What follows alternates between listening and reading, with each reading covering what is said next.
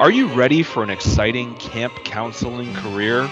Come to Crystal Lake, where our exclusive training program will take you from mediocre seasonal employee to full-fledged pro.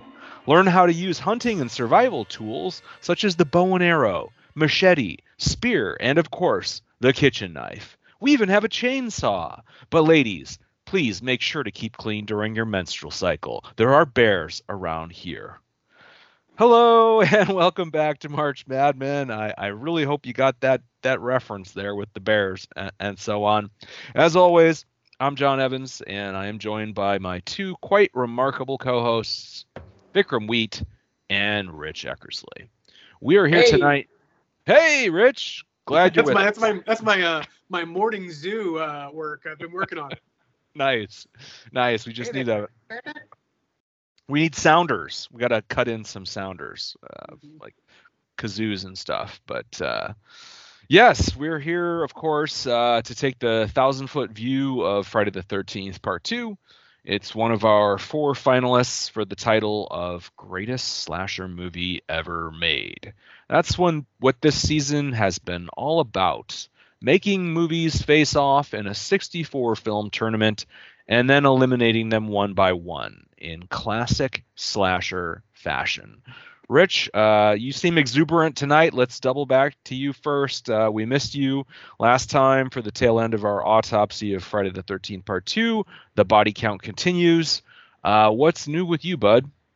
I apologize for missing the back half of the last one. I actually have a competing podcast where we do autopsies on Anne Hathaway movies, and we were doing a double feature of The Princess Diaries and Brokeback Mountain.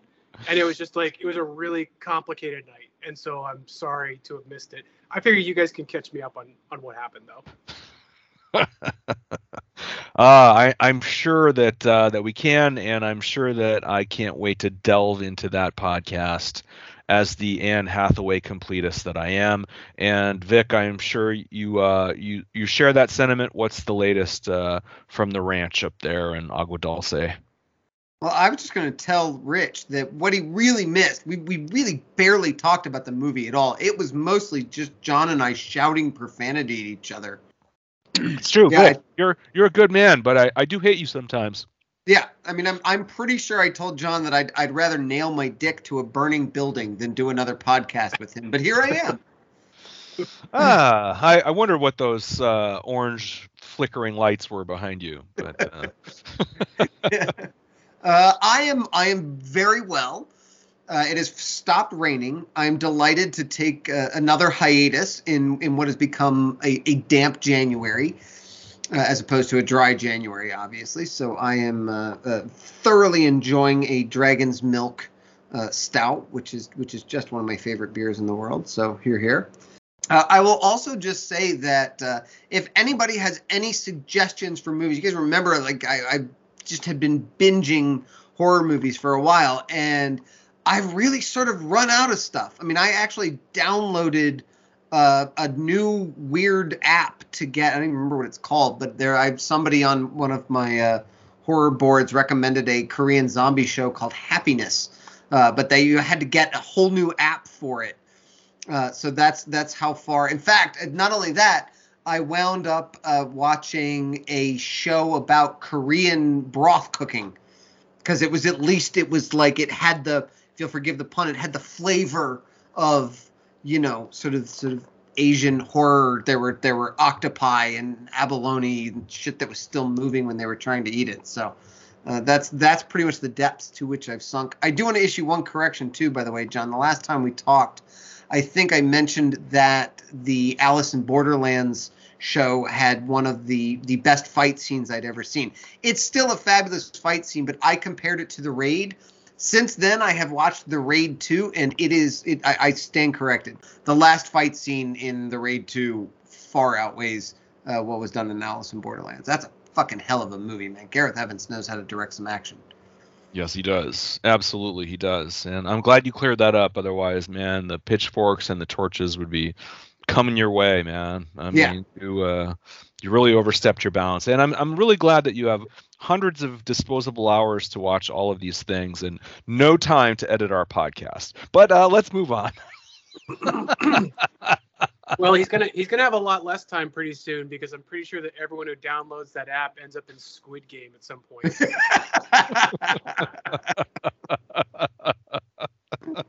Oh, I can't wait for the marble game, man. Let's see how Vic does. John, the truth is, I've just been drugging my wife and children to get some me time, and I ran out of Valium, so. Oh man. Well, my only update is, and I'm looking at myself in this screen, and I think you can tell I've gained about 10 pounds since the last one. I can't exercise very much right now, and it's just been brutal. I hurt my knee and going to physical therapy, and meanwhile, Amy, our good friend, has been in town, and Vic, it was great to watch football with you last weekend. And yeah, I'm just battling a losing battle with my own failing metabolism. So that's what I've been doing. That and continuing to study this film in detail. And I found some good stuff to talk about tonight. So I'm excited. We should probably commence with that. But alcohol-wise, I can't wait to find out what Rich is doing. But I just have the old skull mug going of boring old Miller Lite because I'm counting my calories at this sad fat Elvis time of my life. Give into it, John. It feels really good. Miller Lite is in fact boring and old. I can concur.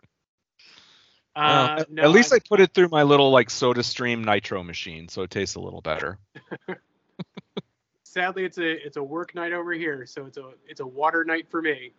Yikes. All right. Well, in a weird way, that makes me feel better about my life. Good. That's what I really came here for.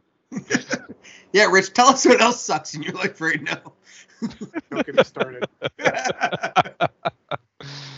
Okay. Well, I think we should get started. I mean, I do have a bunch of topics to cover about Friday the 13th Part 2, and I'm sure you guys have some things that you're going to want to make sure we discuss as well. Let's just try to get to it all of it in no particular order and see where the night takes us. But to start off with, I thought I might say, don't know how much we got into this before, but it's worthy just to set the stage that this is basically a remake of the first movie. And I like to think of it as a new and improved cover version of a catchy song that was a hit. But like the best covers, this one figures out the most inspired parts of the original movie and doubles down on that with style and conviction. For me, Friday the 13th Part 2 improves on and even patents the formula that would prove to be immortal in the slasher movie pantheon. And I think we've said this in various words, but this movie is a pure distillation of what makes slashers so much fun to watch. And I say that even having the last 5 or 6 articles that I read online were all about how crappy this movie is. So maybe it's got my back up, but I certainly read lots of happy and complimentary articles. It's certainly a movie that not everyone in the universe loves. Rich, we missed you last week. You've probably got a few bullets in the gun, man. What are your first thoughts about this film that you haven't covered in our initial autopsy? Oh man, I don't know. I need to, kind of catch up. I actually can't remember where I left off. In between Anne Hathaway podcasts, I also had COVID, which kind of knocked me out and experienced a major holiday, though I won't name which one. Thank you. Things are a little hazy from the first podcast that we did on this. Which, to be fair, was 2 months ago. No joke. I mean, yes, it's been quite a while. I will say that I'm with you. This movie is faster and scarier and smoother than the others. It's not particularly, smart. I don't think that that's the strength of the Friday the 13th films. But, we've talked about it before where it's this movie isn't back to basics because this movie is the basics. As far as I'm concerned, I mean, I know that this movie on its own has been accused of ripping off, films up to like I think like a decade, prior to it. But still, I'm with you. This bakes the mold for the movie that we would come to understand the slasher film to be. And I think that, the you break down just like the kills in this movie, and you have like a real set of iconic, not just moments of on-screen demise, but you also have like a pretty like decent cast of characters when you're talking about like the camp counselor mold. You have Jason as as an imposing and yet somewhat invisible goon out in the forest. I mean, this movie has all of the tentpole items I'm looking for when it comes to a slasher film, and it's just delivering them with gut punching efficiency. Like that's where its strengths lie. And so yeah, I think like it's like the way to navigate this film is through the people in it and what happens to them. And that's a good thing. I mean, that's a compliment right off the bat. I think that we are interested in those kinds of details with the story and the people and the cast and the characters and all of that. And as lightweight as this movie is, and it's about 75 minutes soaking wet minus the flashback open, the reprise of the first movie. I think that there's something to that. Vic, take it away, man. What are your thoughts so far on our overview? Well, the thing that has struck me is the degree to which, especially after going through our autopsy, that this, as you said, really is sort of the template. To the effect that, and this is something that comes up in Scream, that people forget that Jason isn't in the first one. And so it like, that's how much I really feel like in our just cultural consciousness, we start with this one. And to that point, I found something very interesting in the original New York Times review of Friday the 13th, Part 2, by a writer named John Corey, who I didn't know I needed to hate, but now I do. The New York Times has a terrible record of their reviews of horror films, especially ones that turn out to be good, at least in retrospect. Because here's what he says. For what it's worth, Part 2 opens with a dream sequence, a reprise of the original movie. In the original, a crazy mama's boy killed a lot of counselors at a summer camp. In the sequel, the crazy mama's boy comes back and kills a lot more counselors. Like, that's shoddy journalism. Shoddy. Did you even watch the movie? Like, that's what he's talking about the part of the movie that explains that it wasn't Jason. So yeah, I it seems like going all the way back to its initial release, people have been projecting Jason onto the first film, and I think that really speaks to the strength of this film. This is the start of the Friday the 13th franchise as we think of it. And yeah, I think this, for everything that it built off of, for better and worse, this is the template of the slasher film that dominated the 80s. Yes, even more than Halloween or Texas Chainsaw for the purposes of this conversation, right? Exactly. Well, that's what I mean. I'm not saying it's the best version of it, but I'm saying that if you were to pick any of the other like 64 movies that we put on here, you could find the direct influence of this movie in some way, shape, or form, I think, in a way that you might not be able to find so directly with Texas Chainsaw or even Halloween. Yeah, and this isn't really the time to get into that distinction because obviously Texas Chainsaw and Halloween and Black Christmas are the other films vying for the trophy, as it were, that we're giving out here of the greatest slasher film of all time. I'm going to jump in because I almost forgot I wanted to tell you this, and I even told Emily I was going to do this. Emily's birthday was this past weekend, and she wanted to watch a romantic comedy. And we wound up watching with my kids My Big Fat Greek Wedding. Now, I know you're sitting there going, where the fuck is he going with this? Why are we talking about My Big Fat Anne Hathaway's not in that. Anne Hathaway is not in that, although I forgot she was in Brokeback Mountain, so that threw me for a loop for a second. Yeah, me too. But no, you know who is? Andrea Martin.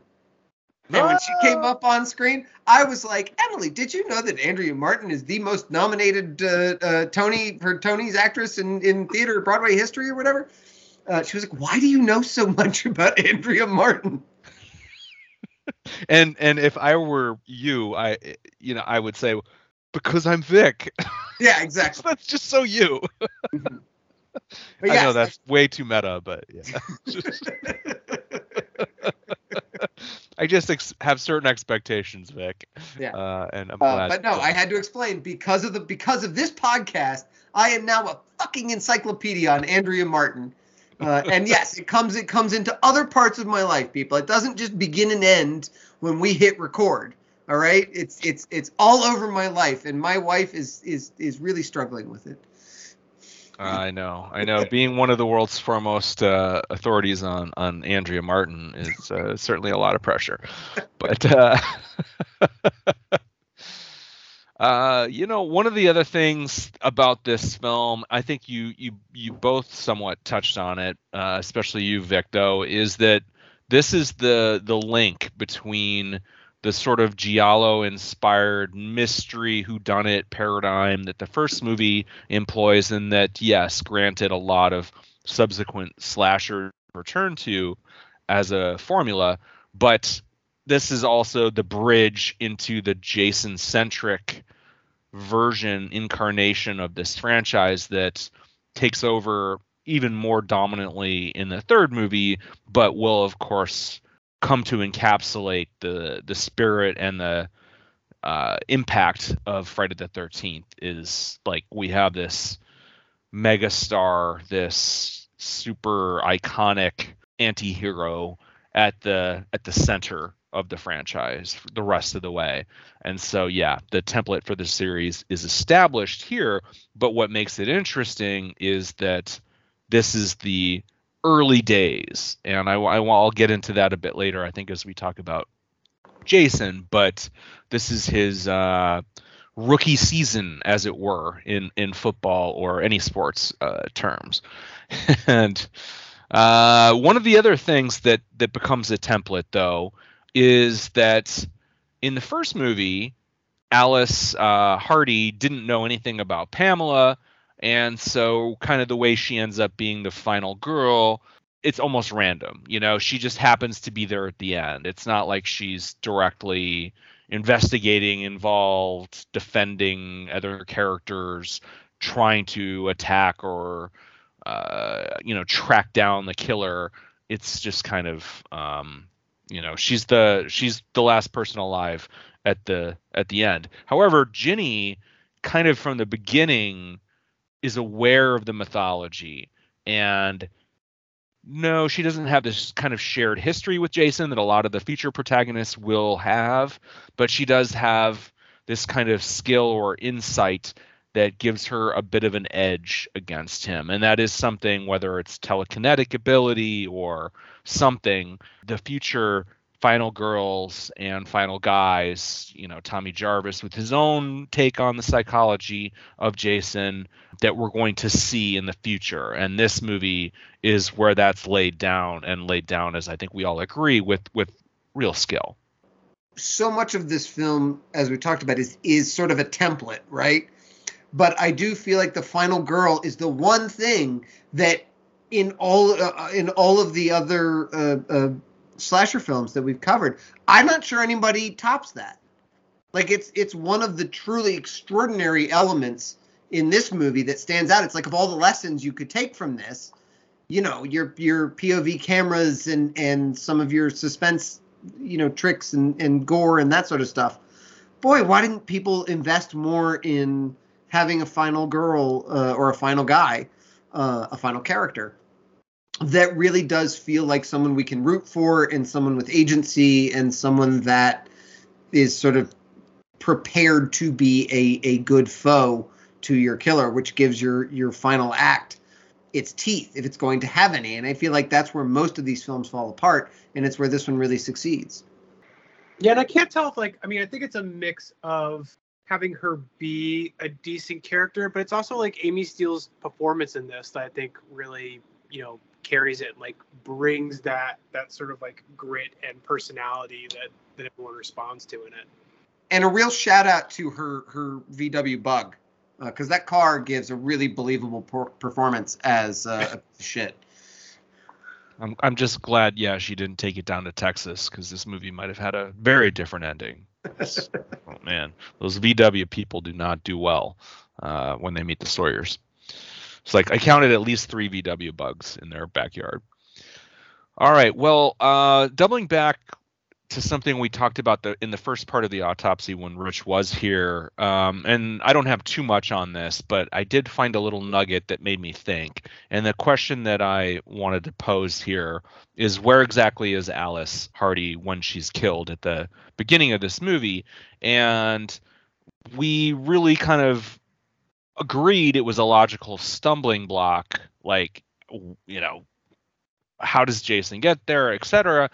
And this doesn't entirely resolve it. I'm kind of retconning a fix here, but there is a clue in Alice's dialogue in her phone call with her mother, which of course is all improvised, but it does seem to suggest that wherever she is possibly counterintuitive or surprising.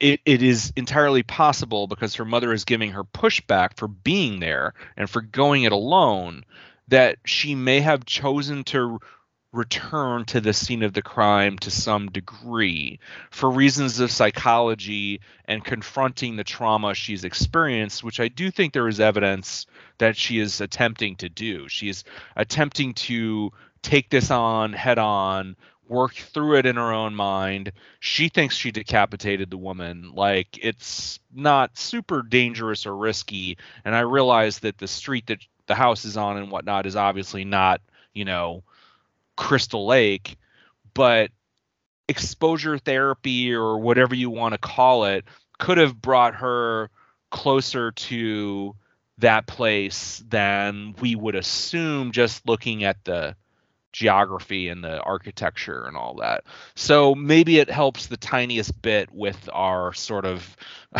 Jason takes a bus and all of that stuff. Yes, he still has to track her down, but I did just think it was somewhat worthy of mentioning that there's a clue in the dialogue that maybe she has revisited this trauma geographically somehow. I mean, that certainly makes sense, but you're right in that the dialogue was improvised and there's nothing else to sort of suggest that. I mean, I would argue that for everything we've talked about in terms of the movie's strength, the logic in the setup is the weakness. Yeah. We've twisted ourselves into pretzels to try and make sense out of any of it, and I think we've put far more work into it than Steve Miner or any of the writers or Sean S. Cunningham did. You just sort of have to put that part of your brain on hold and enjoy the thrills, which, let's face it, becomes really part of the template for slasher films going forward, and certainly something that Halloween borrows from. Oh, many times. Many times, yes. Yep. Okay. Yeah, moving on from that. I have a few quotations from Brian Kuiper of Bloody Disgusting that I'd like to share along the way. I'll just kind of sprinkle them in because I think he makes some insightful points, and that was part of my process for this show, was just reading what other people thought and pulling from that, because I think we've talked about this movie for hours already, but before I do that, because I want to talk about Ginny for a while, and Rich started to touch on what makes her special, and believe it or not, I have plenty more to say about that, because I really do think she is a special final girl. I kind of have a crush on her, if it's fair to say. Don't tell my wife. But anyway, Leslie Hatton wrote on her Everything is Scary blog, or his. Leslie is a name that could go either way. I love this quote.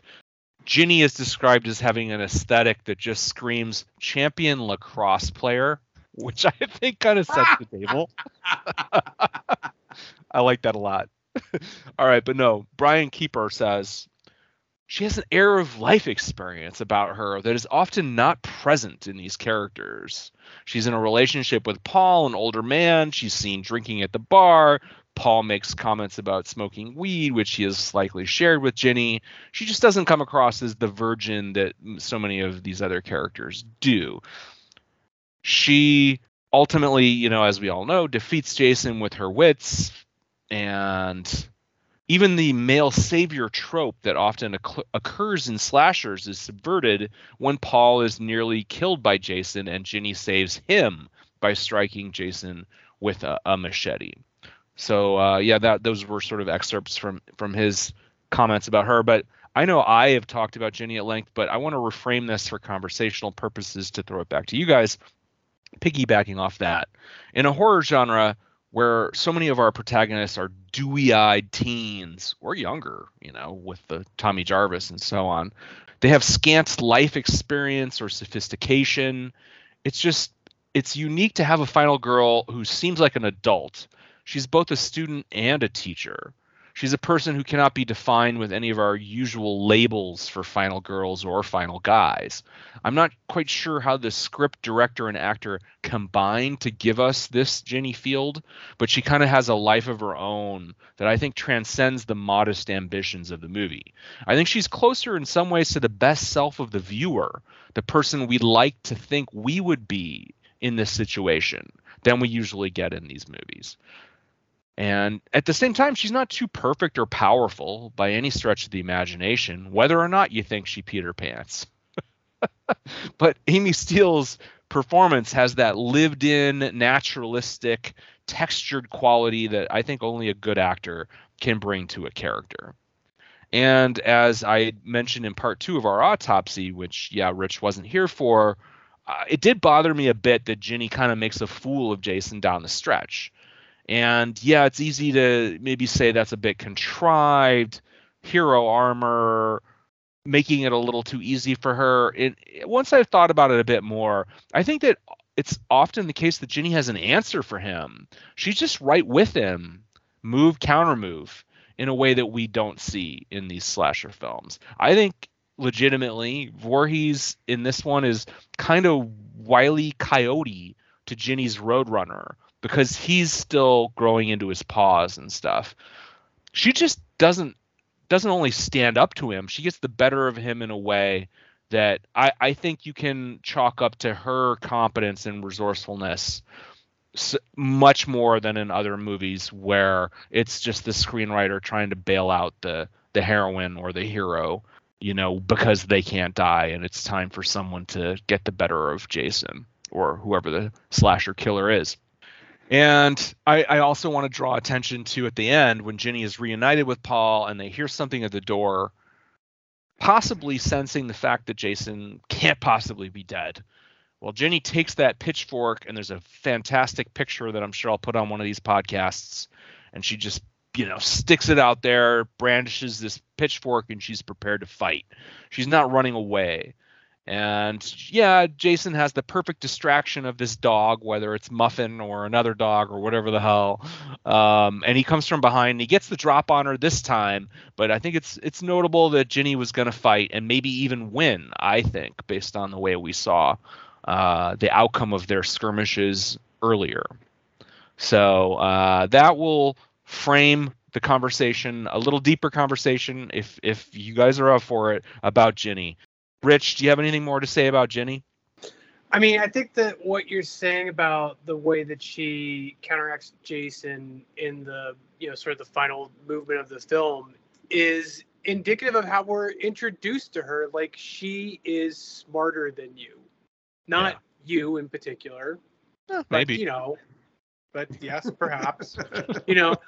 I'm just saying, like, she's, from the moment that we meet her with her exchange with Paul at the car, like, she is one step ahead of him. She's one step ahead of everybody else around her. Like, she's the smartest girl in the room, and that carries through to the very ending, where, like you're saying, there's something about it, and it's not necessarily a book smarts thing, although obviously she has an element of that, but like there's sort of a street smart quality about her that she intuitively has an understanding of people, and that she's just like a little more clever than him.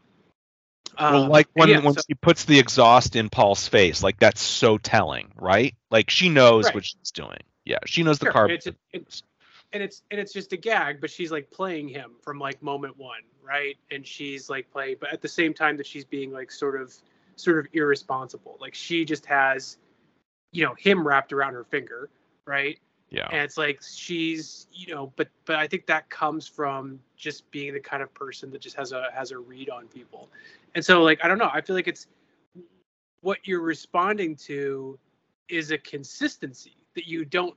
It's not a character who is, like you're saying, like an innocent with no life experience who then in the 11th hour suddenly is able to outsmart the villain.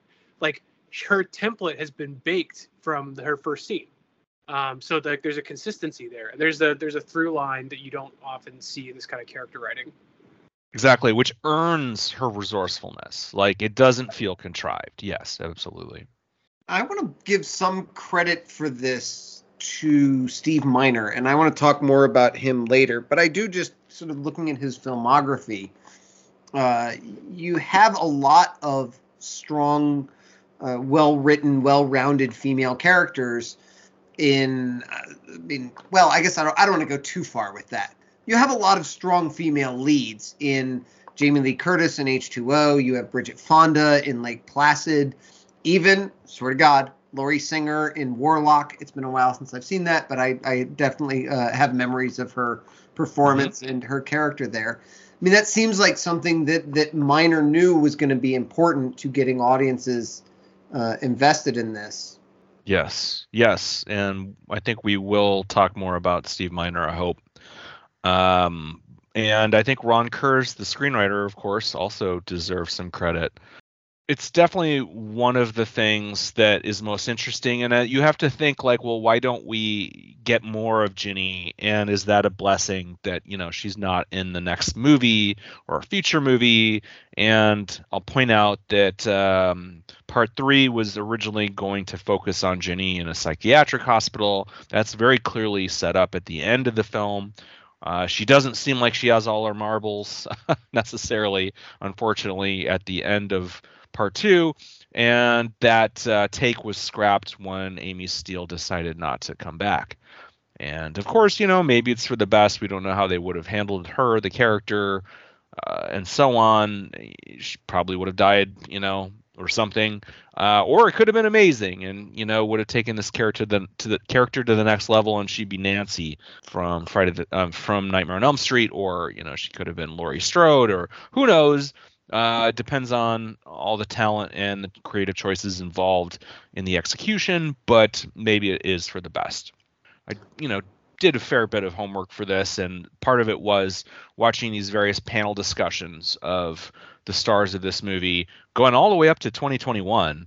And Amy Steele said, when asked what her favorite line from the film was, it's "There's someone in the fucking room," which I do absolutely love. It's probably my favorite line in some ways. All right, let's move on to the next Ginny question, which is, did Ginny pee her pants? And I did extensive research into this. Most people seem to think she did, but somewhere in the conversations about the movie after the fact from filmmakers and or cast, I think it's somewhat decided that it's the rat, which doesn't entirely make sense. But in the In Search of Darkness 2 documentary on Netflix, which I highly recommend, and other sources, maybe even the novelization of this film, which, believe it or not, there is, Steve Miner interviews. There's certainly been statements from those involved that it was the rat, whether that makes sense to you or not. And I should point out that Ginny's pants don't seem to be wet afterwards. So I am saying definitively, Ginny did not wet her pants. I'm going to offer a counter argument to that. Now, I understand that we are operating in movie world and movie logic, but as you and Rich know, I had a ball python, about a 4.5-foot ball python for the better part of 20 years, and I fed that ball python many, many rats. And I can tell you that a rat, when being squeezed to death by a 4.5-foot python, will evacuate its bladder. And it is impossible, because I've seen how much pee the rat can hold down to the last drop. There's no way that was rat pee. A unique perspective, Vic. Thank you. Yeah, that's you can only get that here on the March Madmen podcast, people. Yeah, that clearly comes from expert experience that not everyone has, that the filmmakers themselves may not have had, shall we say, and that always, raises the debate of intent versus realization. I personally am okay with it. Doesn't diminish Ginny if she Peter Pants, so it's not like no, she would never do that, man. That's not where I'm coming from. I'm just saying, like, it's always been ambiguous, and those involved seem to have weighed in on their original intention. But I actually think it would be an entirely human thing to do, depending on, how many sodas or beers she had. And she had like 20 beers at that bar, as I think we talked about last time. Mm-hmm. So, Rich, anything about Pee Pants Gate that you want to weigh in on? I'm going to own up to the fact that that having missed the last podcast about the back half, I actually have no recollection of what you're talking about. But I feel like you guys are painting a very thorough picture, and I support you. All right. Well, good. All right. Let's move on to Jason. And this is my second favorite. Like Ginny and Jason about this movie are definitely the two things I like talking about most, but there are a lot of little aspects that I think are fun to think about. But as I've said, I think in these words or different words, I think this is the only incarnation of Jason that has a psychology and human vulnerabilities. He hasn't yet become the swaggering front man for a huge global franchise. And I'm okay with the good and the bad of that as far as where he is in his development. And here is another excerpt from Brian Kuiper of Bloody Disgusting about that. He says that Jason in this film, he's much more of a trickster. He lies in wait under a sheet for Vicky as she comes in to check on Jeff and Sandra. He pretends to leave a cabin as Ginny hides under a cot. That's where the peeing is there, Rich. But he instead climbs up on a chair in order to ambush her. He's also much more vulnerable than he would be, even starting in part 3. It's hard to imagine Ted White or Kane Hodder's Jasons dropping like a rag doll after being kicked in the jimmies, for example. His makeshift house in the woods is also another element unique to this film that wouldn't be touched on again until the 2009 remake, which John will also point out, as I think Rich did in the past, also features a bag on Jason's head. So there's a couple of correlations there. But in regards to Jason's occasional incompetence in this film, I have come to terms with the fact that these are rookie mistakes. It's his maiden voyage. He's wet behind the ears. And yeah, sure, if this is Mortal Kombat and we're just putting all the Jasons up against each other, to fight it out in a little courtyard, I don't think this one would come out on top in that particular battle. But as a take on an iconic character, I really dig the vulnerability here. And I like that this is like Batman Year 1 or something. He's at the beginning of his journey to become the most deadly and unstoppable slasher ever put to film. And I will fight you guys on that if you want to debate whether it's Michael or Leatherface or, Freddy or somebody else, maybe in our awards and wrap-up show. But I think that in this movie, we're getting Michael Jordan at the University of North Carolina. He's not a Chicago Bulls champion yet. Sorry for the sports ball reference there, Rich. But one more thing that I want to mention, I'm not going to quote, but Bloody Disgusting's another writer for them, Nat Bremer, has a great article about it on Medium, which is called Beginner's Luck, Examining Jason's Trial Run in Friday the 13th, Part 2. Check it out. I will agree with you. There is no argument about Jason as the all-time leader in murder ball. For me, it's when he took out the space station in Jason X. Like nobody's going to top that. Michael Myers doesn't have that in him. Yeah, I just want to know from like a sports perspective, what era of Jordan's career is that? University of North Carolina would of course be, he's like 18 or 19 years old, so he hasn't really become the dominant force that he would become. I think he means Jason X.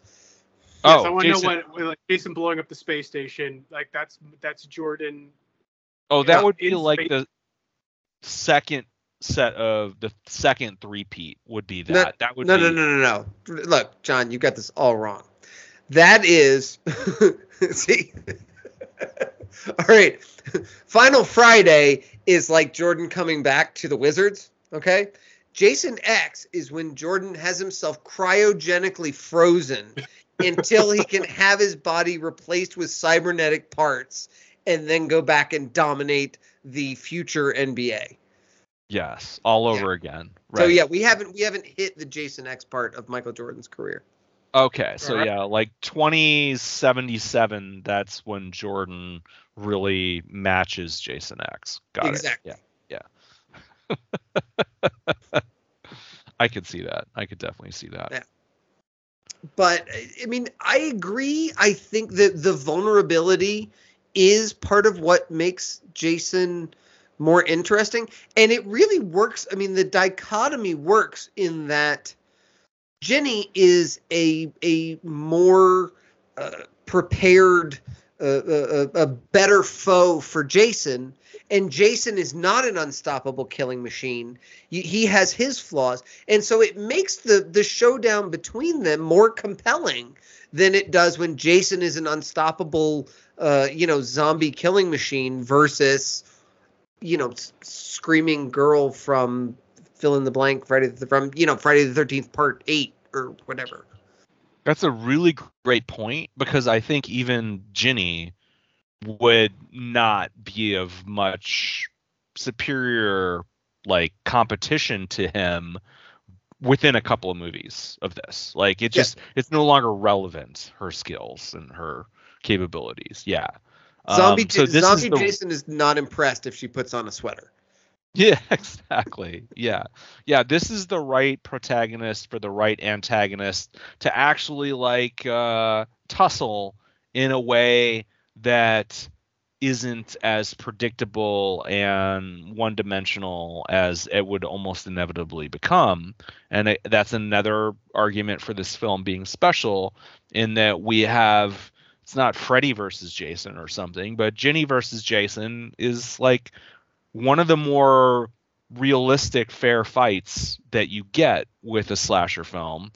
And again, I do still, if we want to break down every scene in the last act again, I will say, well, that's kind of bullshit or whatever. And I will, rescind that opinion moment to moment in some regards, that I don't love everything in the way it plays out. But as we've all agreed, this character, this final girl, Jenny Field, seems like somebody that you give a lot of credit, and she does pretty legitimately intelligent things, right down not just the thing with the sweaters, the coup de grace, of course, but she's also just pretty level-headed and competent opponent for Jason. Period. It's believable in a way that you don't find in many slasher films. So one of the things that I think I mentioned already, but a little more maybe conversation on, is just how much this is a better movie than the first one. And that's not a universally held perspective, but I mean, I think that it's worth noting that movie was a big hit, but with kind of shoddy, muddy cinematography and editing and scenes that don't do anything, like Steve Christie at the diner, which is a scene that you don't need at all. And, there's lots of things that are just kind of amateurish. And here's Kuiper on the filmmaking. Perhaps what sets Friday the 13th Part 2 apart most from other slashers of the period is the skill that went into its filmmaking. More attention to detail, better pacing and editing, more knowledge of the filmic language of suspense established in the Hitchcock and Giallo films that preceded it. There are certainly some shortcomings to the film, such as bizarre plot elements. Ginny apparently pees her pants when she sees a rat, something that feels strange and out of character for her, which informs Jason of her presence. There are some loose ends, including the fates of Ted and Paul, and what's up with that dog. But the filmmaking prowess of director Steve Miner overshadows these issues for the most part. And before I throw it back to you guys, I also want to say director of photography Peter Stein's cinematography is, I think, deserves some credit for this professionalism of the look and feel of the film. Yeah, I'll say I was in going through some of the reviews, and especially the more recent reviews, not so much in the when it originally came out. People are sort of weirdly down on this one compared to the first film. Somebody this is just from Variety, it doesn't even have the writer, but somebody Variety said, producer director Steve Miner doesn't move in and out of scenes with the flair of original producer director Sean Cunningham, nor is he able to create the same nauseatingly realistic murder situations. I would disagree with that vehemently. I mean, other than the Tom Savini effects being better, of course. Yes. Yeah. I'll granted, I'll give you that. Although I'd still love to see the murder scene in the bedroom that was cut so badly by the I almost said the NCAA by the MPAA. If you looked at the links that I sent you, you could have seen it already. There you go. So I'm sort of shocked to see those notes from people who sort of feel more nostalgia, I guess, for the first one, because I think this is obviously superior in almost every respect, again, except for some of that. I also feel like the editing in this movie is actually pretty strong, especially for a film of this ilk. You know, it was edited by Susan Cunningham, who was the wife of Sean Cunningham.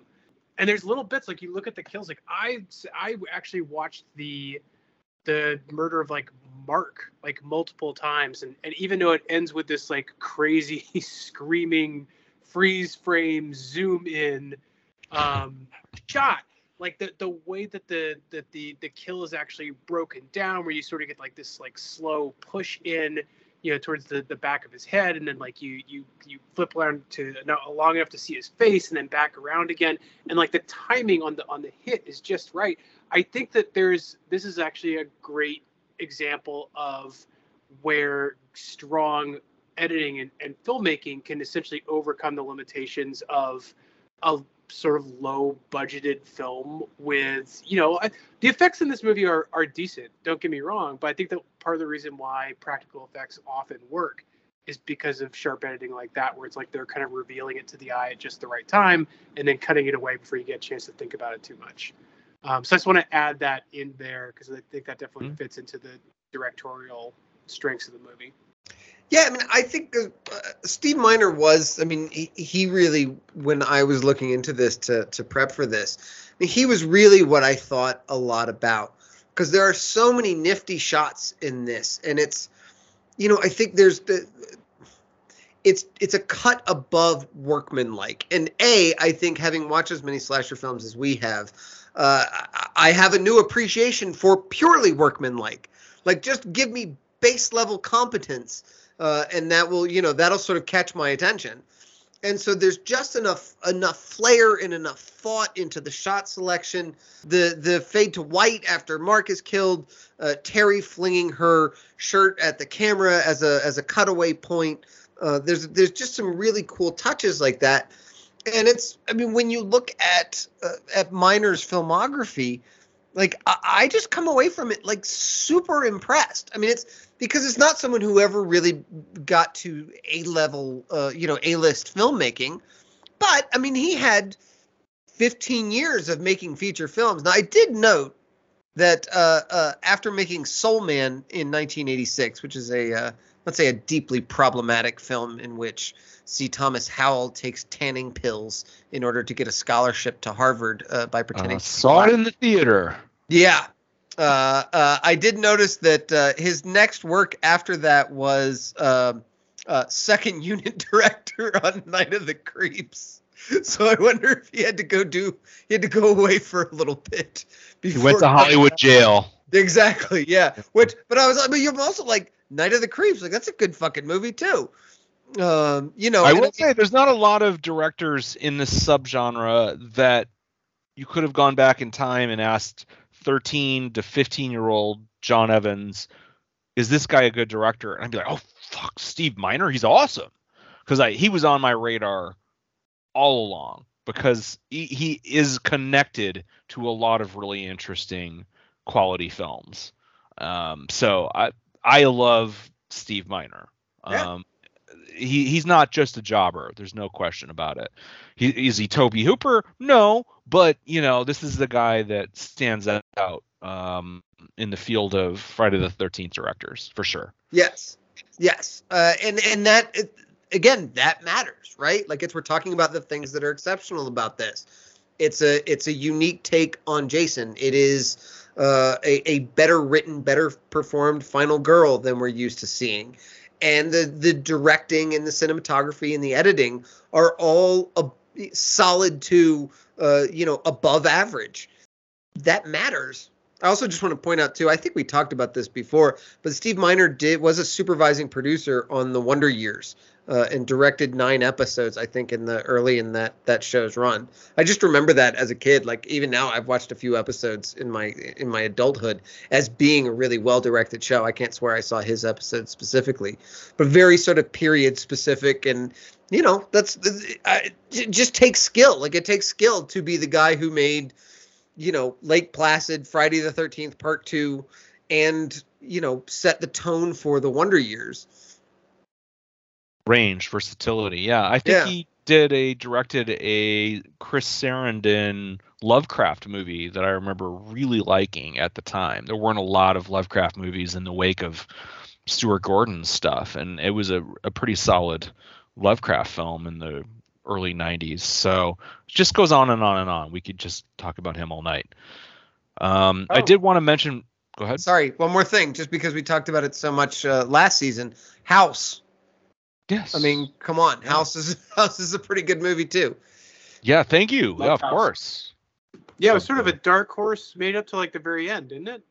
It made it pretty far. Yeah, it's a unique haunted house movie that leaves a mark, and it was just such a fun horror comedy, and that's a hard thing to pull off. And this guy is capable of that, as well as this more taut, suspenseful, stripped down slasher movie as well.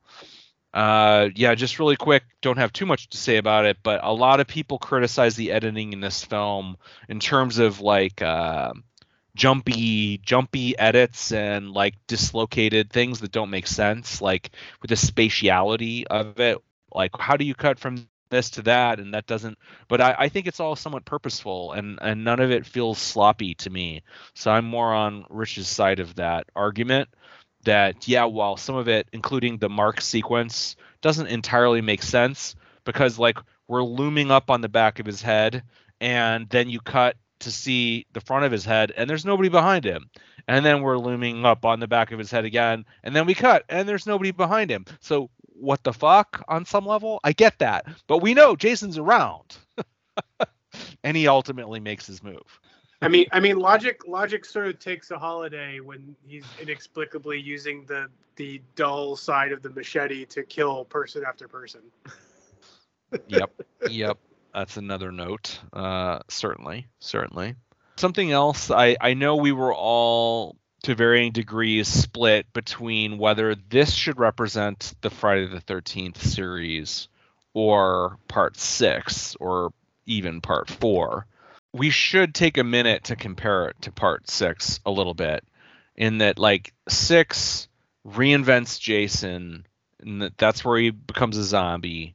We're breaking new ground in that regard. It's not just a repetition of what had been seen before.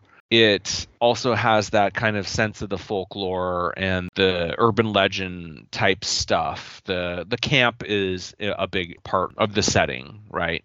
So Vic, as the standard bearer for 6, like in retrospect now, has your opinion changed at all? Do you still kind of wish that part 6 was here instead of part 2, or where are you at with all that? In the history of slasher films, this is certainly a more important example. I have come to appreciate, you would think we appreciated everything there was to appreciate when you and Mike and I did this years and years ago. But I would say even still that I have come through this process to appreciate the filmmaking and the performances a little bit more. And so in that respect, I think we probably put the right film in. But what I would say is that part 6, number 1, I think has just a cinematic quality. It's the one that doesn't feel so kind of scruffy and rough around the edges, which I admit is part of the charm of these. It adds more humor that balances well with the sort of horror aspects. It's not as scary, and it is what most people think of when they think of Jason. When they, that's the version of the character that I think really clicked and entered the cultural consciousness. And I would also say that iteration of Tommy Jarvis is probably also the best antagonist or protagonist, I suppose, antagonist for Jason, but protagonist for the audience after Jenny in terms of being a worthy foe of Jason. Agreed. Rich, what are your thoughts on this comparison between the two films or another Friday movie? I mean, definitely 6 is the most fresh in my memory.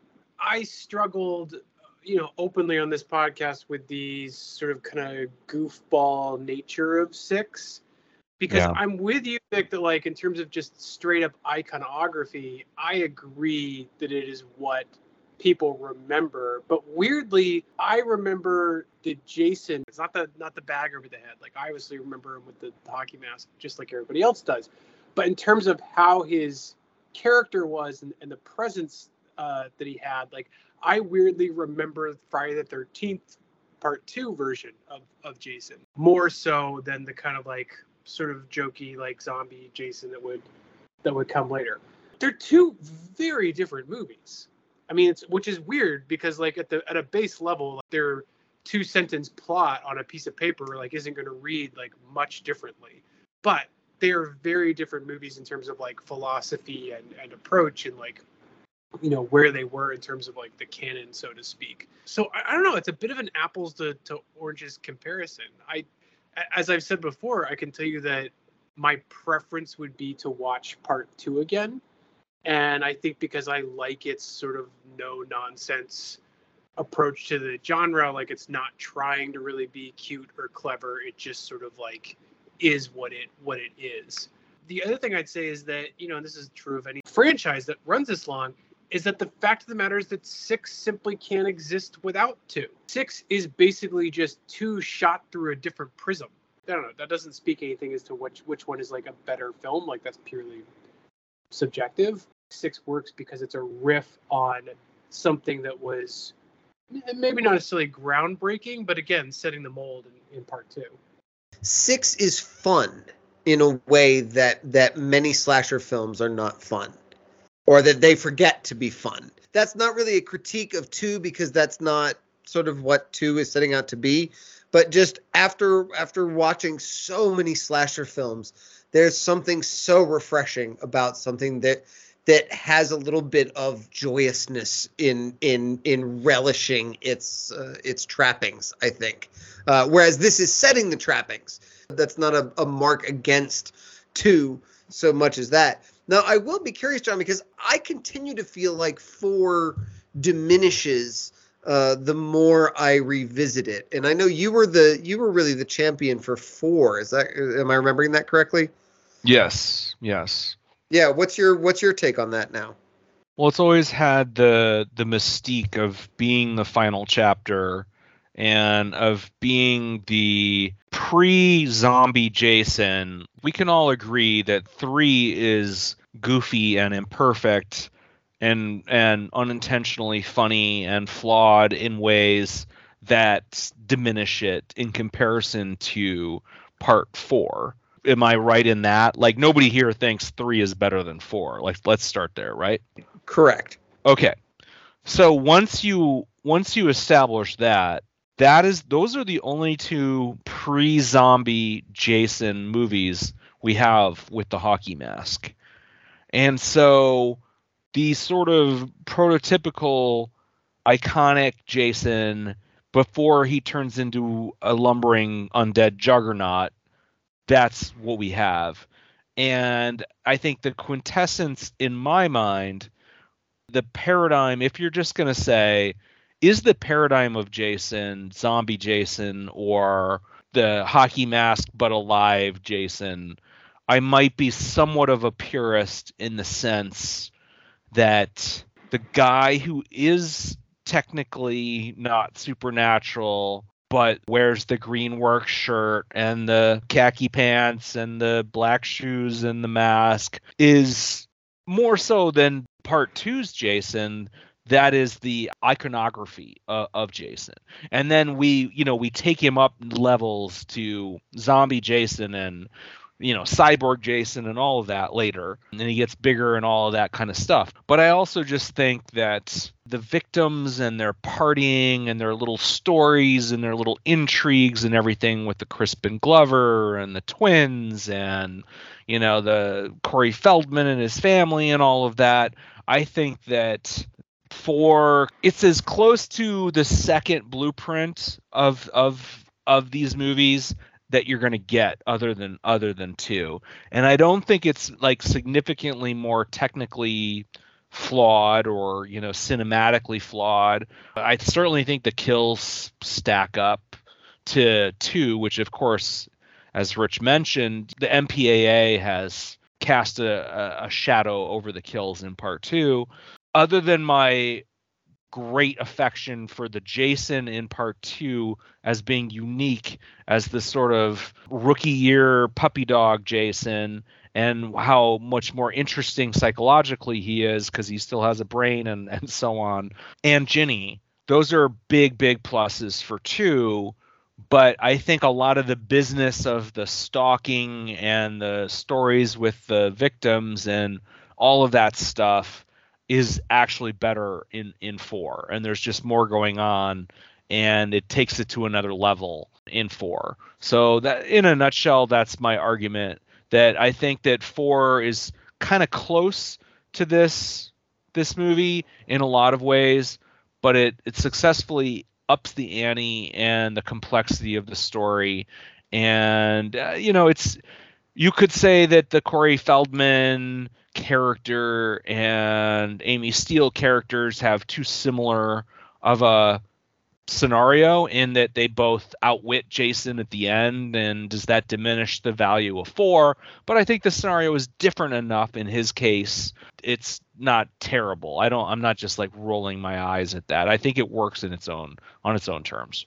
Well, that's a compelling case, but I mean, I would say at this point, would we all agree that for our intents and purposes here, that we picked the right Friday, having now dissected it thoroughly? Yes, I think so. Yeah. All right. Cool. Yeah. Okay.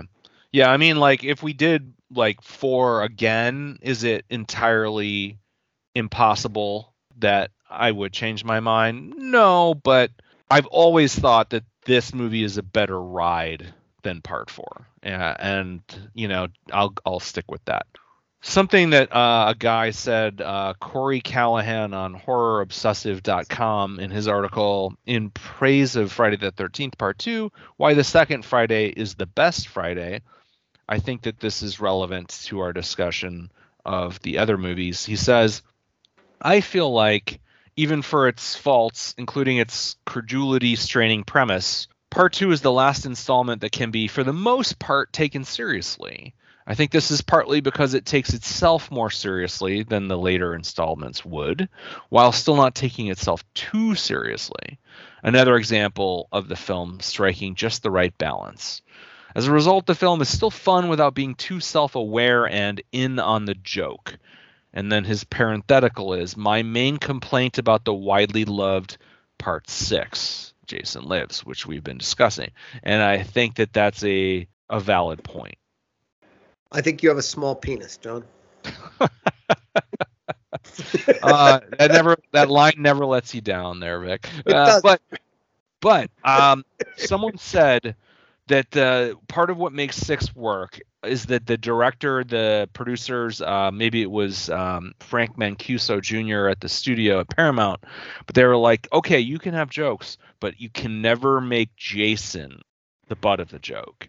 And I think that helps a lot with Part 6. Certainly by Part 4, the story elements aside, Jason really was a zombie. What Part 6 did was take that element of Jason being unkillable and just gave it a story logic, and then leaned into it in a way that certainly 4, to a lesser degree than 2, addresses Jason's psychology as a person in that finale, but it's really just in that finale. The rest of the time, he really is just lumbering zombie Jason, I think, for the most part. I'm not going to go to the mat over that. I mean, I find it, even after admitting that, I thought we had the right film, that you still felt like you had to get that dig in. John is, just, it says more about you than it does about Friday the 13th Part 6. But no, I love Part 6. Like, let the record show. Yeah. It's a wonderful movie and a lot of fun. I love almost all of these movies. I mean, even when we watched Jason Takes Manhattan, I was like, wow, this is like such a guilty pleasure on some level. See, seven is my guilty pleasure. Jason versus Carrie. Oh yeah, no, I love that one. I love that one. Yeah, geez, I forget the numbers. That was my favorite growing up. Yeah. It's got a lot to dig into as we did, but we're digging into Part 2 right now, and I think then my next order of business is, what's the deal with Muffin? And this is something, we've speculated about it, but I wanted to go a little bit deeper into it because it's a critical decision to make in one's reading and interpretation of the film. Now, you can either say there were 2 animals that were in the woods with similar ribbons, and one of them died in a violent fashion, or this is a big clue that the end of the movie is another hallucination / dream, a la potentially Alice Hardy's experience with a 12-year-old mossy, already undead, presumably Jason, at the end of the first movie, which doesn't reconcile at all with the Jason who murders her mere months after that. So we have to wrestle with the implications of it. And I want to note that Part 3 retconned the ending of Part 2 by showing Jason removing the machete blade from his shoulder back in the shack, which would suggest when he busts through the window at the end of Part 2 and he has the machete in his shoulder, that would be a clue that this didn't happen, that it's a dream hallucination from Ginny. And as Part 3 begins from there, you can see him crawling away on the ground at the shack, and he, later shows up at Edna and Harold's store to upgrade his clothes. It's possible that Jason attacked Ginny and then wandered off to do all of these other things, but there's a lot of ambiguity in this. So I think that that's a solid breakdown. I think that there is a third consideration to be made that should be taken seriously, and that's cocaine. Cocaine Bear. Yeah. I think that these people were blasted out of their mind. It's a possibility. A real possibility. Muffin. Yeah. I believe this final sequence was actually one of the first shot, or at least was very early on, because it was with the Jason that was replaced. I did a bit of a deep dive on this just today, actually. This issue of the 3 Jasons, right? Okay, let's say 2, because yes, one was the costume designer for one scene, as we talked about. Warrington Gillette versus Steve Dash is one of the big bones of contention of the film. And what you're referring to there, Rich, is that the only shot where Warrington Gillette plays Jason in this movie is this busting through the window, unmasked, one eye kind of, closed Jason, where he seizes Ginny in slow motion, and you get a really good look at both sides of his face. That's Warrington Gillette. For the whole rest of the movie, all those earlier scenes where we see Jason with the bag on his head, it's Steve Dash. So the question of who should be credited for Jason, I'm fine with saying, look, they both play their very important roles in defining this Jason. I'm fine with that. This is certainly a bone of contention, as for many years everyone just said Warrington Gillette plays Jason. I'm not going to necessarily blame it on cocaine, because too much of this film is sort of carefully thought out.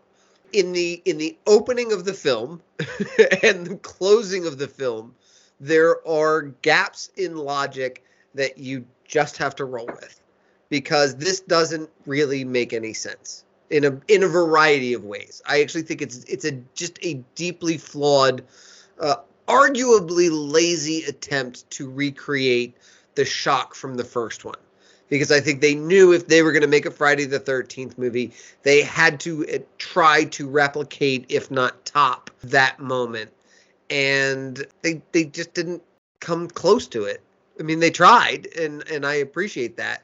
The first one is one of the most iconic scares in horror movie history, I think. Whereas this one doesn't make any sense. And you can chalk it up to a hallucination. That's fine, but it makes it less scary. It still appears nonsensical. And then to cut from that to her, getting wheeled into the ambulance, again, it just feels like lazy storytelling. Like, if you've got an explanation for this that makes sense, put it on film. At least give me more clues that you know what you're doing, because I don't see anything in the filmmaking here that makes it make sense. It just simply appears that there are two muffins. The other element of this, and it's very much related, it's the same examination of the same part of the movie, is what happened to Paul. Like, does Paul Holt, our male lead, live or die?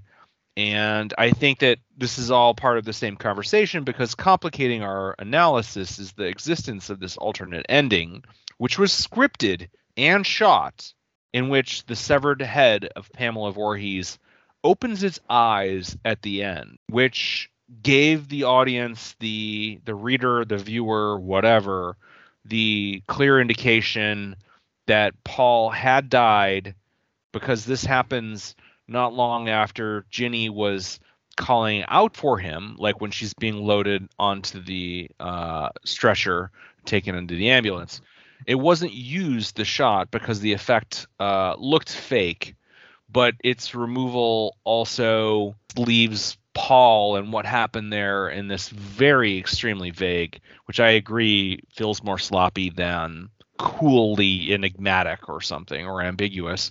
It just kind of leaves you in this gray area about what really happened. And, there have been articles and pictures, like behind the scenes shots exist of what appears to be Paul's corpse among the dead in the shrine room. And there's like a photo that Paul might have had a hatchet or a hatchet wound in his face.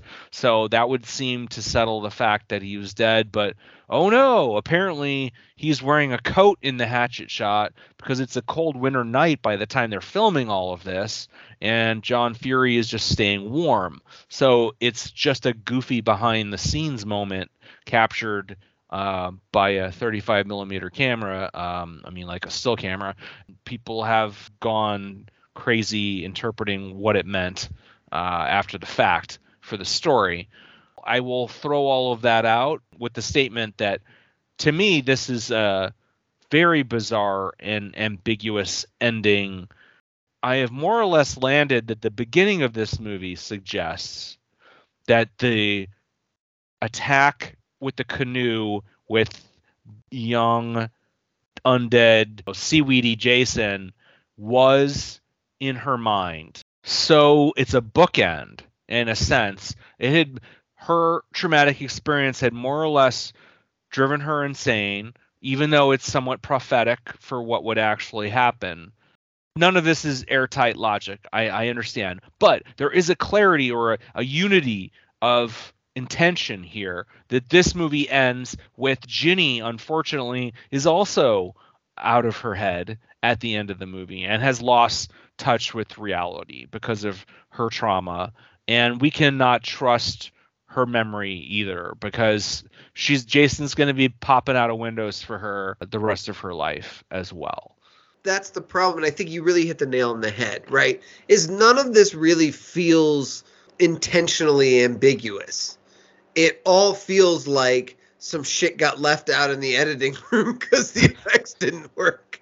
I mean, again, the first one, it really is, there's no logic that sort of applies to it. But I sort of buy it in that sense, like in the encapsulated as a single film, somehow they came up with this really terrifying image, and in the context of the story, it's, it has enough backdrop to be really scary, right? Like, we know who this kid is. We know why he's covered in seaweed, whatever else. So it just works. When you start the second film, you either have to work those retcons into the dialogue or into your 37-minute flashback, or you have to ignore it. Because if you just ignore it, if you just start this movie off, if all you have to go on is Paul telling the story of Jason, well, then it makes perfect sense. But because you give us this flashback, because you make that part of the story, it doesn't make sense. And so it just feels incongruous. They're two puzzle pieces that just don't fit. We can, as podcasters and horror film lovers, try and jam those pieces together this way and that, and some of the ways that I think we've all come up with over our now storied history of analyzing this franchise. I think some of those ideas are pretty cool, and I wish the filmmakers had thought of them. Yes. Because it would be great if some of that was actually in the movie, but it's not. And so it's the same thing with the ending. You and I talked about this in the last episode. I love the idea of scrapping Jason jumping through the window. That is a tired rehash of what worked in the first one. And instead, just ending on that slow zoom in on the corpse and the eyes opening. Because again, that feels coolly ambiguous. That feels like sort of a nightmare feeling that feels maybe of a piece of what's happened because we have the context around the head, because we have an understanding of Jason's madness and his psychology. That's a really good way to end the movie. The way they did it, the doppelgänger muffin, which is just not a phrase I ever thought I would say. It just feels lazy. It just feels like, all right, like, you can see the producers going, you've got to do this. We got to have this at the end of the movie. And Steve Miner kind of pulling his hair out going, okay, let's do this. I think you're right, obviously, in the real world. Obviously, John, obviously I'm right. Thank you. I just want Vic to have a shirt that says there were two muffins, and I want him to wear it around a horror convention somewhere waiting for recognition. I will do that, Rich. I have no doubt. This is not going to segue in any way, just random interlude, John's Corner. I happened to watch a Lucio Fulci movie on Shudder, Vic, called Enigma, that I think you should check out, because I really believed we had seen every worthwhile Lucio Fulci movie. I had not seen this. It's sort of like a Patrick meets Suspiria, so I think you should give it a look. It's kind of a hoot, honestly. Enigma? Yeah, Enigma, like Enigma with an A. I don't know. Rich, you may or may not like it. I don't know how much into Fulci you are. We haven't really covered that. I have not gone deep into the Fulci rabbit hole. I think we talked about this a bit when we were getting into our Italian, when we had our Italian phase on this podcast. Yeah. Earlier in this competition, Jesus. Well, mostly Argento in that regard, but yes. Mm-hmm.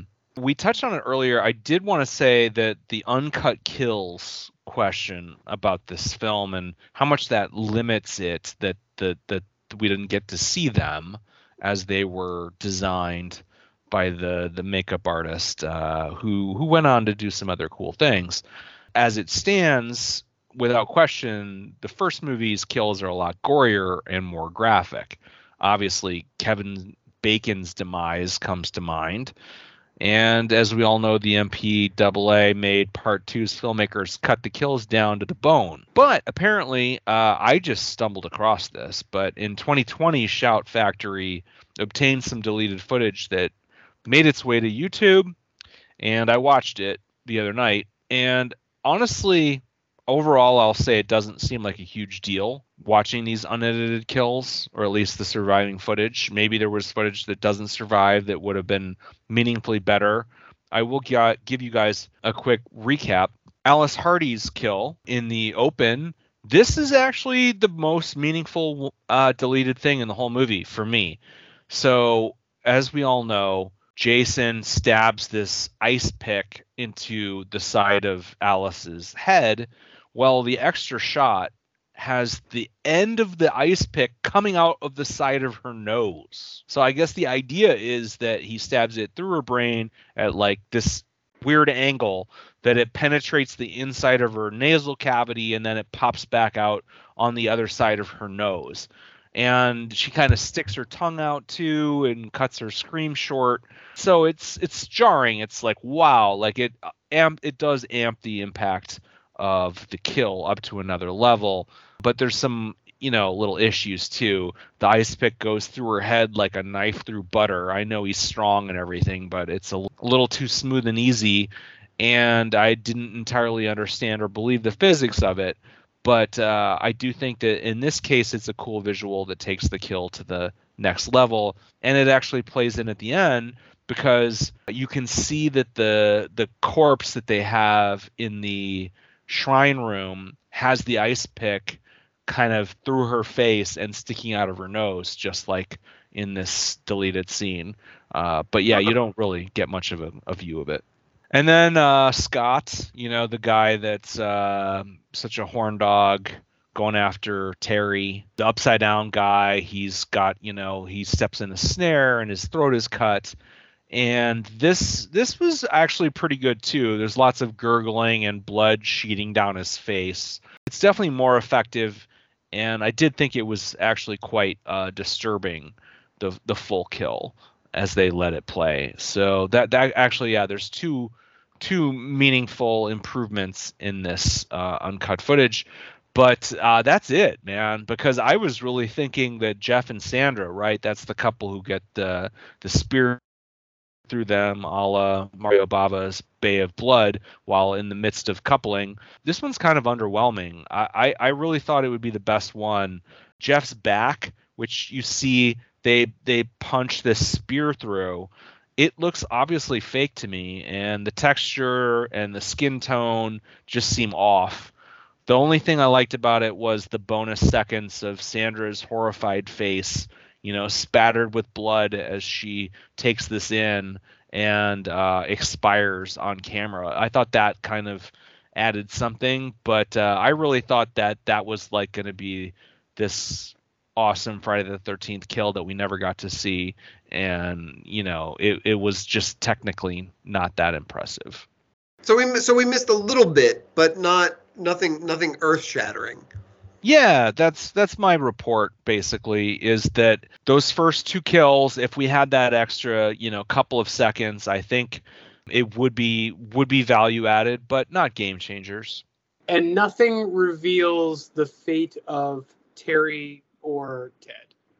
None of that, nothing like that was ever shot. Yep. God. Wait, no. We know what happens to Terry. Well, you see her at the end. Oh. Yeah. Vic and I watched that. But Rich, you see her at the end, but there's not a mark on her. She's just kind of lying there asleep in the shrine room. Right. Okay. So we don't know what happened between A and C, basically. Mm-hmm. Yeah. I know what happened between A and C, Rich. you missed this, okay? But my theory is Terry being the sort of resident, just hot girl. I believe that Jason purposefully killed her in a way so as not to leave any marks or damage her, so that he could take her back to his shack I believe the only other body besides Adrian King who he takes back for purely necrophiliac purposes. It's a theory. Yeah. Okay. Sure. Reg, we'll talk about it later, man. But I feel pretty strongly that this is actually what happened. She is fully clothed in the shot, but yeah, maybe, just keeping her on deck, I guess. I'm running out of things to say, so I hope maybe you guys have a couple more. But I did want to touch on one of the last kind of ongoing fan debates or topics of conversation over the years, which is Jason's look unmasked. And apparently some fans really reject the fact that he's not bald in this. I mean, given that we see in the first movie he doesn't have hair when he's like the little possibly real, possibly not flashback kid. And then after this movie, he suddenly has that iconic bald look, sans facial hair as well. Like he seems incapable of growing hair by part 3 and from beyond, which suggests, okay, so does that Jason shave his face and his head, or is this a medical condition, or is he just dead and thus hairless, or whatever? And my counter argument is I think the part 2 look that we get here is actually quite realistic and believable. And for me, the Dolphin smooth look is a lot more problematic, given that his IQ drops to about 50 at that point, or worse, and we're just kind of left to figure out explanations for why he's hairless. I think that this is the more grounded and gritty and authentic and believable look. John, I physically shuddered when you described him as Dolphin smooth. Yeah, I second that. I always think of The Walking Dead with that phrase. I don't know if anyone will pick up that reference, but there's a season of Walking Dead with a character who's proud of being Dolphin smooth. So that's kind of where I got that. I don't love the makeup in it. The hair works. It comes from what seems to me a genuinely thought out vision of what this person would look like living in the woods for somewhere between months and years, because that's obviously a little vague. But yeah, like it sort of fits in a wrong turny sort of way. The pillowcase itself is like I know that they were like inspired by Town That Dread Sundown, but it's just like the degree to which it looks like the Town That Dread Sundown is really like shameful. But okay, pillowcase removed. I would say, like Vic, I think you were sort of implying this as well. What I'll say for it as a prosthetic and an effect is that it plays much better than it really should. Like, I actually think like it's a relatively believable for like a full-on head replacement, and like I buy it as this character at this point. I mean, like, as we said though, you can call into question what the level of reality of this scene is. You can certainly call into question like how much this actually aligns with what you see in the first film. So I don't know like how much time is worth spending of the people on the internet who have gone through this before. Like, how much is it worth really trying to like parse out a through line between this and the Jason you see at the end, other than the fact that like producers wanted to play the hits once again here. But from an effects point of view, by all accounts, this should just look straight up stupid. And it actually, it's all right. Like you said, like I find it's like relatively believable given the genre and time and place that we're in. Rich, I just want to make the case that since this was released in 1981, I think it's clear that the inspiration for the bag over the head was Fear Street 78, not the Town That Dreaded Sundown. Sorry. Wow, I really didn't think Vic was going to work that in, but he found a way. Which was shot at the same camp as this. What? Really? Oh yeah, that's true, isn't it? That makes me like even more disappointed in the outcome of that film's production. I hate you so much. Crystal Lake does have something like a dozen camps surrounding it, apparently. I'm sure we'll have time to maybe, jump into this at some point in the future. But as of this recording, there's going to be a Crystal Lake TV show, which will be a Pamela Voorhees prequel, probably a la the Annie Wilkes show that was on. There's also today, as we record, may mean nothing, but there was like another like blurb on Bloody Disgusting about some thawing of the legal battle between Victor Miller and Sean S. Cunningham regarding the future of the franchise and the rights to a sequel and yet another sequel. And apparently, like, the gist of it has come down to Victor Miller won in court rights to Pamela and Crystal Lake and technically Jason Voorhees. So any subsequent iterations of these characters, he has to get his financial stake in it. But maybe they've negotiated something. But it's still all very early stages. So as of now, we're still 14 years out from the last Friday the 13th movie, which is kind of blows my mind in some ways. I did read that Adrian King has signed on as either a guest star or a series regular on the prequel as well. Oh, interesting.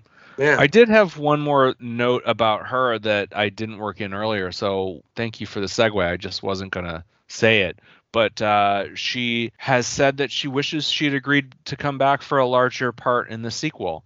Everything with the stalker and, all that notwithstanding, she's said that she didn't know she came back to die, and she didn't love that. She also didn't love a random dude stabbing her with a retractable ice pick that didn't retract and put a nice little mark on her. We talked about this, but many weird, injuries and stuff. Things didn't go perfectly on the shoot. But one last thing I did want to say, that the actress thinks that it's possible that part 2 is just another post-traumatic shock dream for Alice. It would kind of explain Jason being a child 2 months ago. For example, apparently the fan film Jason Rising, which I really meant to watch before this podcast, but which I didn't. I think she said that film supports this interpretation. Just, something else to think about that's not entirely implausible given the surreal dream logic that bookend the film. The dream logic part of it is some of my favorite ideas around it. And like I said, we've had some really wonderful, fun discussions about it, but it just doesn't feel like the people making the movies had those same discussions. So I hope that in future iterations and in this prequel that they're talking about, I hope that they lean into it, because I think that adds a really fascinating layer, much like the conversations that we had around the astrology in Texas Chainsaw Massacre. I think there's room for that in here, and oftentimes when I feel like when people take up this idea of a prequel or a reboot, the take is always a grounded take. We're gonna do like a super grounded take on it, and I don't need that. I know the grounded take on slasher film. Give me something more interesting. Give me something that has some layers to it of ambiguity and mysticism or whatever you want to do with it. But get somebody smart in there and do something fun and interesting. I totally agree. Give us a bigger mythology, a more ambitious, like conceptually daring mythology to put some of this into a context we haven't considered before. Like, that would be exciting. I totally agree with you. Okay, well, I'm going to throw it back to you guys, like, for any of your remaining things on the laundry list that we haven't gotten into. But I do have two first random kind of funny laughs to close out on, I think. There was a guy on Horror News Net, Tin Mask, who wrote this, and I think it's worthy of touching on. He says, Mark clearly tells Vicky he can find a way to get it on one way or another, which to me implies he's going to fist her or something. But that doesn't stop Vicky. She goes and she gets her sexy pair of brown panties. When I think of sexy time, I think of brown panties. That's for sure. But before Vicky can have Mark run over her snatch with his wheelchair or whatever the hell it is he does to pleasure women, he gets offed by Jason. And somehow with a machete stuck in his head, he manages to wheel himself backwards down the stairs from The Exorcist. Those are an absurdly steep set of stairs. And then, and yeah, you can jump in on either or both of these ideas. He also talks about Ted. And my question to you is, do you guys think Ted should have died, or is it better this way? And he says, I would love nothing more than to have Ted get killed in the future Friday the 13th, just to show that no one like Ted ever escapes Jason. Maybe have Ted doing some prop comedy at a stand-up club, and Jason just walks in and sits down. Everyone laughs at the horrible jokes except Jason. As the set wears on, Ted notices the weird guy in the hockey mask not laughing and points him out to the crowd. Jason then gets up, grabs a mallet, and crushes Ted's head, Gallagher style. I thought that I got a good laugh out of that, so thank you, Tin Mask. So yeah, you guys want to deal with any of those issues? I kind of love that Ted, again, there is no deleted scene that explains Ted. Like, Ted is a character that is threaded through the entire film, only to just like completely disappear with his arc basically complete. Like, he made it to the party and he was going to stay at the party. And you know what? And he is the smartest person in the entire film with the best result. Like, Ted is a perfect character. Ted is actually in another movie. He just happens to have an overlap in this one and appear in a few scenes. Ted stumbled into, like, Can't Hardly Wait. Yeah. Ted's After Hours is the short film I want to see, where after the bar, he finds the after hours party and then finds out what happened at the camp. But yeah. But like, I have no feeling that there is some deleted scene that just didn't make it into the cut that explains Ted. I think like that was it. Like, that's Ted's last appearance in the script. Actually, we covered that while you were gone last time. Like, there's a scene that feels like a development executive or something saying, well, people are going to be like, what happens to Ted? And then so they just show him say, hey, to some like this weird elderly couple. He's like, are there any after hours around here? And they go, yeah. That cut. Problem solved. That's how you inject ambiguity into a Friday the 13th movie. That one they actually made an effort to sew up in a logical fashion, that particular plot hole. I don't know. Vic, last time, he's like, he thought the brown panties were an upgrade. That's not what the internet is saying, Vic. She should have stuck with the first panties. Oh, no, not what the internet is saying, John. Look, John, my kinks are mine, okay? I don't have to explain that to you or fucking anybody you read on the internet, okay? She's very sexy in her outfit, and I support her choices. So Vic is a brown panty guy. She could have gotten me up out of that wheelchair. That's what I'm saying. Yeah, I think Vicky can do no wrong.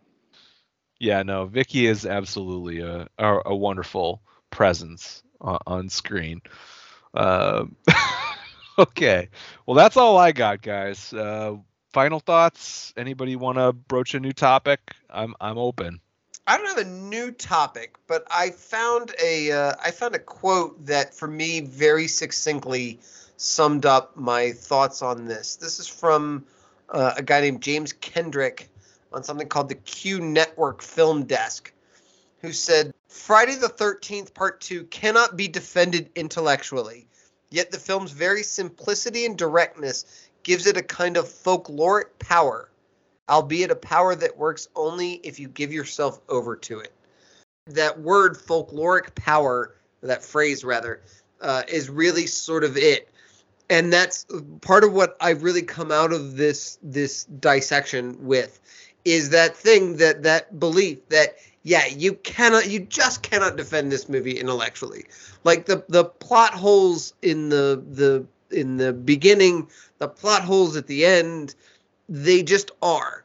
And so you sort of have to you have to accept it. You have to accept the film on its terms and be like, look, like, that shit doesn't work. The shit that does work does have a kind of folkloric power. It is the campfire tale that we've talked about multiple times in going through this genre, and in this film, especially a literal campfire tale. The campfire tale works. That part of it is really effective. There's a reason that Jason is the poster boy for slashers. More than Michael Myers, more than Leatherface, more than Freddy. Jason is who we think of when we think of this type of film. And this movie lays the groundwork for that. And it's often imitated, but it's never duplicated. There's superior filmmaking. There's terrific acting, the cinematography, the editing, the music, the writing that leads to this duel between an actually competent heroine in our last girl, Jenny, and a flawed and believably grounded slasher in Jason makes that work. Like I said, it makes it believable. It makes it grounded. It makes us invested in it. It makes that last moment when she puts on Mom's sweater, everything just builds up to it. They set up everything with the car and the car not working.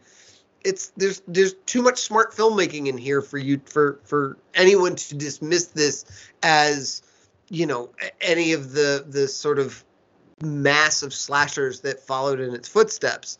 It's too bad that more people don't recognize it, because the reviews are really so roundly negative from when it came out. I'm glad that we are reappreciating it, and you guys have done some research and found some of the people who look back on it now and really recognize the things that are good about it. But you have to recognize the things that are good about it and accept the things that are bad about it. And I think those things are to the film's detriment, but they are by no means too much to make this film dismissible in any way. Well said. Obviously, art is rarely completely beyond reproach or perfect, and it's all subjective. And is this high art? No, clearly not. But there are a lot of sort of alchemical, I like the folkloric word there, things that are part of movie magic and the mystique of Jason and of these films that time and time again in our conversations, we just kind of keep coming back to the idea that lightning in a bottle, whatever it is, like, this movie is a sort of quintessence of this primal, our fascination with a character like Jason and with stories like this. So that's a great summation. Rich, no pressure, but man, you got to follow that.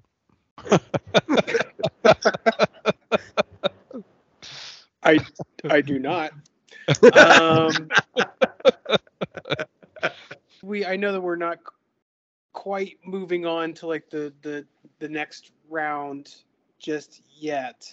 You know, I don't have a big colorful windup, but I do think that this film, each of the four films that we've picked, all sort of are kind of the same ilk, you know, like generally speaking of the same era, and yet they all kind of serve different roles and aspirations for the filmmakers. And what's interesting is this one, I mean, like you were talking about like art and, you know, and what you were saying there, Vic. And the thing is that, like, you know, I don't mean this as any shade towards this movie, is that like this movie on the surface, if you read about it, if you listen to the interviews about it, like, this one probably had art the least on its mind. Like the story of this movie reads like, as you described, Vic, a shaggy group of people came together with a bunch of money-hungry producers and a distributor who saw the ability to strike while the iron was hot and capitalize on some schlock that essentially had hit like a little bit of a, you know, a golden vein for them. And so this was definitely meant to be a money-making tool and would continue to be an exploitative money-making tool for Paramount in a variety of ways. I think what's really notable about this is that this was not art school students from Austin, Texas, or auteurs turning Los Angeles into Haddonfield. Like, this was really like a bunch of youngsters and second stringers from the first film who really came together to cobble together a product. And yet, despite those odds, they ended up making something that seems to stand shoulder to shoulder with these other horror films that had higher aspirations. And, you know, I don't know exactly how you chalk that up, other than like this movie just had a certain chemistry that really worked out in that regard. And so, yeah, I think it has an interesting role in terms of this top 4 for that reason. I'm really glad you said that, because I hadn't thought, at least in this context of tonight, that we have Halloween 1, Black Christmas 1, Texas Chainsaw 1, and Friday the 13th 2. That is a compliment in and of itself, that the second movie, all statements about aliens and Empire Strikes Back and so on aside, it's pretty unusual for the second movie to be standing in there with the classics, the first movies that made the noise in the first place. So that's really a feather in this film's cap. Okay, well, let's say goodnight then. I don't have anything witty written up, but it's been an exhausting journey of months to make our way through this film. And as much as I've enjoyed it, I have nothing left. So let us move forward in our lives and in this process. And I certainly hope you all have enjoyed the journey. And we love Friday the 13th. And I can't wait to see what shakes out as we pit these 4 films against each other for the final honor of greatest slasher movie ever made. But first, we got to talk about John Carpenter's Halloween. And I look forward to that conversation with all of you. Adios.